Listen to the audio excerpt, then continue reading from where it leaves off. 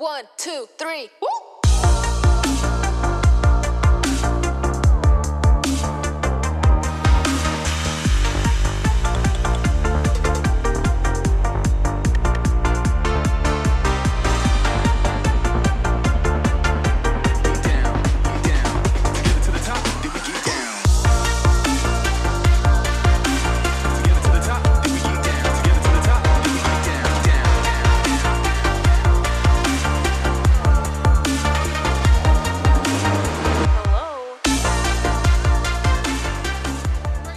Hey there, welcome to another episode of MT Talks. You just listened to the music of Atlanta's own Zach Falls, song titled Dogs, off of his latest album, Cologne.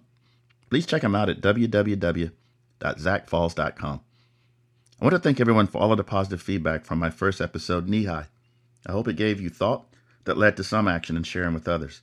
Your interest in voluntary participation will only bring about hope and change if you truly share it with others. So like Zach says, together to the top, then we get down. Let's go. The title of this episode will be Relentless, as in being steady, constant, unstoppable, unremitting. To me, that will focus on two areas. One, the relentless pursuit in learning all about history for all of us. Two, as the relentless drive of African Americans throughout history to present day. Align the two as you think through this episode.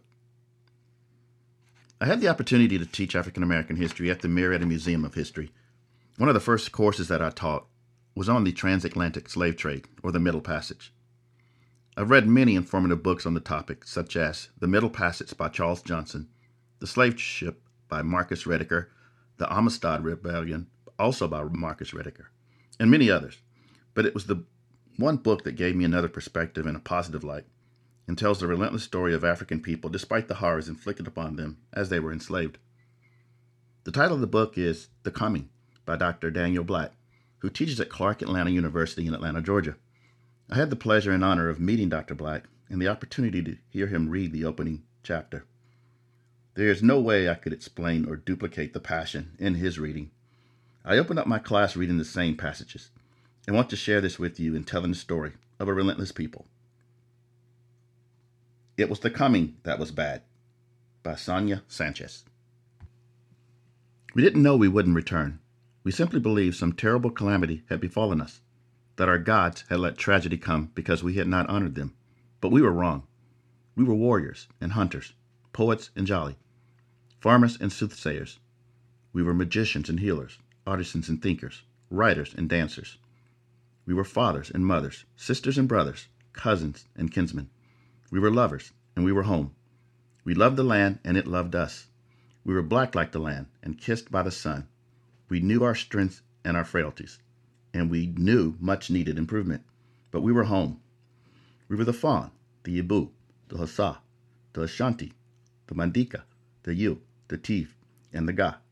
We were the Fante, the Fulani, the Ija, the Mende, the Wolof, the Yoruba, the Bakongo, and the Mabundo. We were the Sereri, the Akan, the Bambara, and the Bassa. We were proud. We knew our ancestors by name. Our names told us who we were. They told us why we had been sent, what was expected of us. We were not confused. We were not ashamed. We were not perfect, but we were excellent. And we were content. Our lives had meaning. Some had completed our initiations. Some were beginning our initiations. Through this process, we became students of the universe. We learned the healing herbs of the forest. We learned the activity of the ants on the hill. We learned the difference between the sky and the heavens. We learned the difference between the brain and the mind. We were schooled. We were scolded. We were honored. We were praised. We were reprimanded. But we were home. Among us lived every spirit conceivable. Men who loved women, women who loved men, women who loved women, and men who loved men. These were not choices, but life assignments. Everyone had one. There were people who could read the signs of the heavens, people who lived both here and beyond, people who could hear the voice of God, people who understood the makings of the universe, people that interpreted the song of the wind, people who never bore children but raised everyone, people who wept when others wept, people who inspired by words alone, people who told stories and never became redundant, people who walked the forest at night without fear, people who healed with their hands, people who brought forth fruit from the land, people who carved masks with perfect precision, people whose joy helping other people, people who stood guard over our spirits. There were other people too, people who talked too much, people who loved lies more than truth, people who tampered with evil, people who wouldn't work, people who were consumed with jealousy, manipulation, deceit, and scorn, people who held grudges for far too long, people who sowed discord in the community, people who tore families apart with dissension, people with poor discretion, people with malnourished minds, and so on. We were wonderful, but we were not flawless. We knew excellence because we knew failure. We were human beings. We'd built kingdoms that lived in legend. Luanda, Kisi, Timni, and Dahomey all boasted kings, governors, and organizational documents that told the world how to administrate large numbers of people. Oyo stood as the military capital of the world. It trained soldiers with such precision that most enemies surrendered to avoid being decimated. Gola, Congo, Lunda inspired neighbors with artistic displays of dance, poetry, and kente weaving, unequaled anywhere in the region. The nations of Fula, Mandi, Sushu, and Vili built wealth by trading fish from nearby rivers and lakes. Some kingdoms, however, gained power at the hands of the poor. Those of non-royal birth often found themselves in the service of royalty. Fada Yalan thrives precisely because the majority of its citizens surrendered their goods to the ruling regime. This was not rare. We were not pleased. Still, we were home. We were people who loved balance. The most attractive girl among us was neither fat nor thin. We admired a mid-sized frame, carried by one of enormous confidence. Too much flesh meant one was prone to laziness. Too little meant one's family could not provide. We shunned extremities. We welcomed the rain just as we celebrated the sun. We beckoned the night as we summoned the dawn. We slept as much as we worked. We laughed as much as we wept. We birthed as often as we buried. This was life, everything in its time. We lived off the land. Cassava and rice grew in great abundance. We also ate eggplant, okra, tomatoes, chickpeas, plantain, and always fufu or kinke or gari. Our main dishes were groundnut stew, jolly of rice, smoked fish, and onions, yassa, maive, and sometimes bushmeat. We didn't know what particular animal this was. Elders teased us about it being wild boar or rat. We tried to avoid it, yet occasionally hunger would not be denied. For breakfast we ate a type of rice porridge or kuku, but often we simply ate what was left from the previous evening. We seasoned with peppers of every kind, onions, cumin, garlic, coconut oil, black pepper, salt, cinnamon, cloves, and thyme. A master cook was praised and highly sought out among our people. She would have many suitors, and her bride would be exorbitant. Still, young men fought for her hand, convinced that life with such a woman would be glorious, and it usually was, if for the belly alone. We were people of the same land, but we were not identical. Indeed, we were every shade conceivable. Some bore the color of the black leopard, some the rusty brown of the earth. Some glimmered golden like grains of sand. Some shared the dull gray of tree bark. Some appeared reddish, as if hewn from rocks and stones of the hills. Our bodies reflected our environment. We believed in one God. We believed in lesser gods. We believed we looked like our gods. We believed they lived among us, whispering secrets into the hearts and minds. We believed that life was everlasting, that our souls were ancient, that there was no beginning, no ending, only change and growth, that all life was connected. Animals, trees, water, earth. Everything had energy. We studied these elements in search of ourselves. We sat in the center of the village, beneath the starry sky, listening to elders boast of our heroes. Warriors who fought 30 men by themselves and came home victorious. Hunters who with knives and bows captured enough meat to feed 1,000. Fishermen who returned from the waters with enough fish to feed the entire village. Farmers whose harvest could have fed the world. The stories made us proud. The uninitiated longed to serve and celebrated in this way. As sleep came on, we returned home and rested until the rooster crowed, beckoning us into a new day.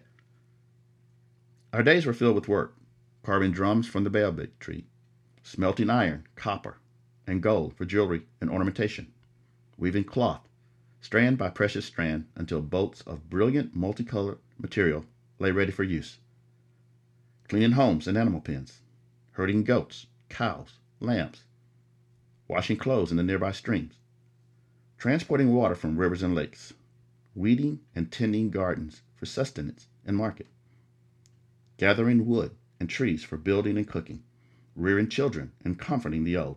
Work was a price we paid for our breath. The lazy were shunned and reprimanded. Often after work we danced. Tired as we were, we could not resist the call of the drums.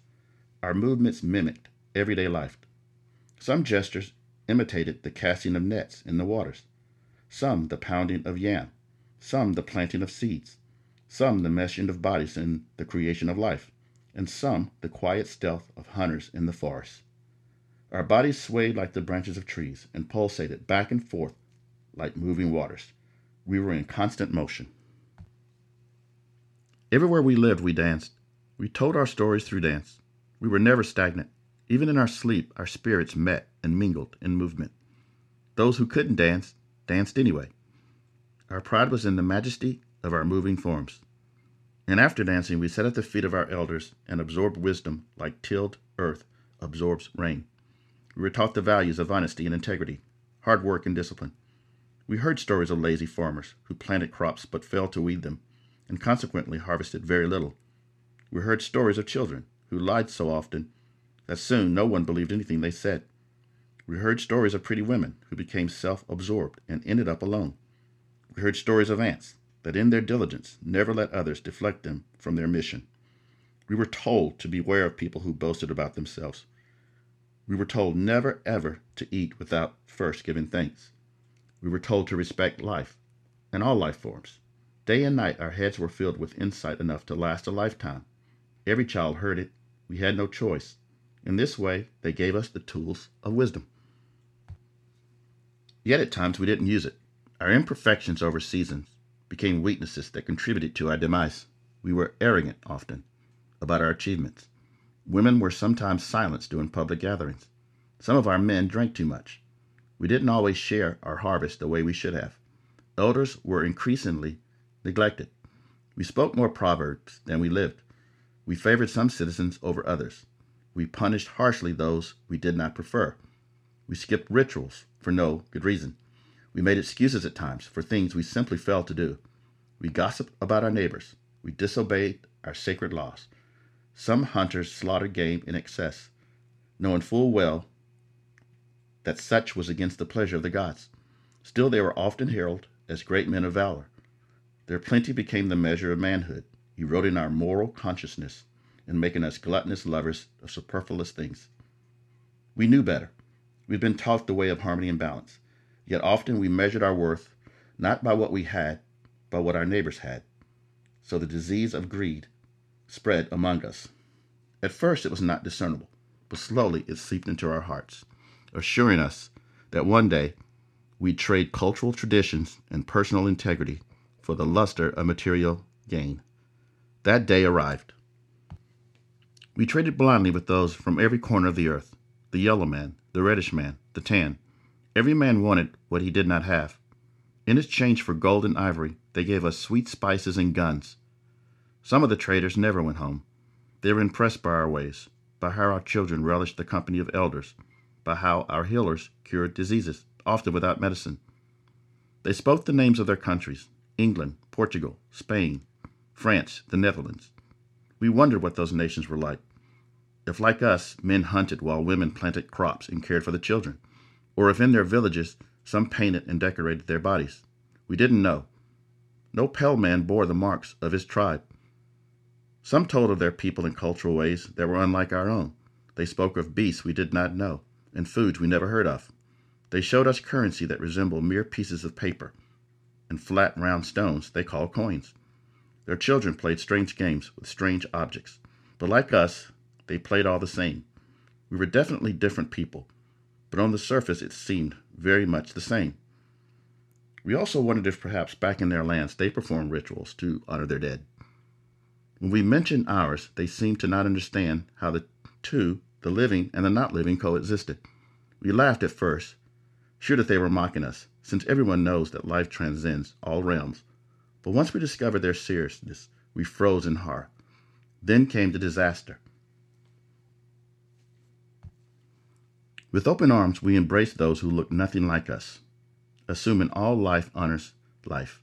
We were wrong. In the end, we fed and strengthened our own captors. We cannot claim naivety. We cannot say we were people undeveloped. We cannot say there were no signs. We can say only that we did not heed them. Sound wisdom was as common to us as the evening breeze. We scoffed and shrugged at elders' forewarnings of a time of great tragedy and chaos. We did not believe them. We had learned to ignore our own gods, to take their goodness for granted, to believe that because of them we were immune to external attack, so we did not hear them. We only heard what we sought to hear. Now we hear it. We hear it all, echoing in our regretful memories. If only we could have seen into the future, we might have avoided the onslaught. Most of us had no such powers. The few who did, the seers and the sages, we dismissed. They were always speaking of things to come, warning of impending disasters that rarely come to pass, at least in our lifetime. Now we know that the prophecies come to one generation and materialize in another. If only we had listened. If only we had had more disciplined ears. We did not. We blamed ourselves. We blamed our gods. We blamed each other. But there was no one to blame. Only shame to bear and pity, great pity, that a people so strong had missed so many clues. The forest whispered it, the birds chirped it, the trees waved it, the antelope danced it, and the tall grass swayed it. The lions roared it. The elders said it over and over. Beware. Seek not the thing you do not need. Greed destroys wisdom. Let just enough be enough. We were too blessed. Our abundance suggested immortality. So we stopped searching for invisible things. Our mothers had worked so hard that we didn't have to. Our fathers had killed enough game that their sons hardly knew the hunt. We didn't know then what we know now. A life of leisure destroys a child. When there's nothing to work for, there's nothing to gain, nothing to die for. So we had to die that we might live again. And that's what we did. We died by the thousands and hundreds of thousands. We'd never seen such unjustifiable violence. Bodies lying across the earth as if pleading for forgiveness. Those who survived did not mourn. There was no time. The loss was too great. We still have not mourned. We still have no time. We remember, but we have not mourned. Death came quickly. It came unannounced. It came cloaked in our own multicolored garb. It came as white as the clouds, smiling as if it loved us. It came in the darkness of night, while we were laughing and talking with ancestors. It came in legions with guns and ammunition, too powerful for us to battle. It came like monsoon winds. It came like a flood. It came with earth-shaking force we could not control. It came under the authority of nations we did not know. It came with men whose absent wives benefited from their husbands' despicable behavior. It came with men whose children would one day inherit their father's legacy of violence and wealth ill-gained. It came to strip the land of its glory. It came to thousands and hundreds of thousands without sympathy for our loss. It came with impelled brutality. It came to scatter children's blood-soaked bodies about the earth, thus fertilizing dry, yearning soil. It came to teach us that we were brothers. This was the coming. I'll stop here reading part 1 and finish up this episode. It's important to know that African lives and culture basically in one day changed for a lifetime of mental and physical toil that would last our lifetime. Despite the tragedy of enslavement, there stood a relentless display of strength, courage, and determination throughout all of the next phases of their lives. From the march from their village to the west coast of Africa, there was survival. From the staging at the factories and barracoons on the west coast, awaiting to be purchased and loaded and branded into the ships, many survived. From the cramped stacking of men, women, and children in the bottom of the ships, where sickness, death, and many other horrors, they still survived the journey to the South Americas, where again, their friendships, families, bonds of several different tribes and cultures were again scattered out and broken. From the last few who survived the last leg to North America, their final destination, they arrived only to be scattered about again and to face a lifetime of horrors and uncertainty, shattered families, friendships, that the effects are still with us today. Yet they survived through the relentless pursuit of freedom, hanging on to, adapting, and staying true to their African heritage. I want to thank you all for investing your time and going on this journey with me for this episode, Relentless. My desire is that this drives more interest in learning, sharing, and understanding of all of history. That is the only way we will be able to reconcile and heal. Reading the comment by Dr. Black helped me to attain a perspective of pride, strength, and hope, knowing that I personally benefited from the strength of my descendants to become part of an understanding, recollection, and solution to heal the dark stain of slavery. I invite you to invite others to join this mission and attain your own level of being relentless in your efforts to change the narrative to one of understanding and healing. I want to thank Dr. Black for his support in allowing me to share his vision with others. The song Relentless, a track from Zach Falls from his album Cologne, will send us out. Thanks again, Zach, for sharing his talents with us. Make it a great day and week, and I look forward to bringing you another episode of MT Talks next week.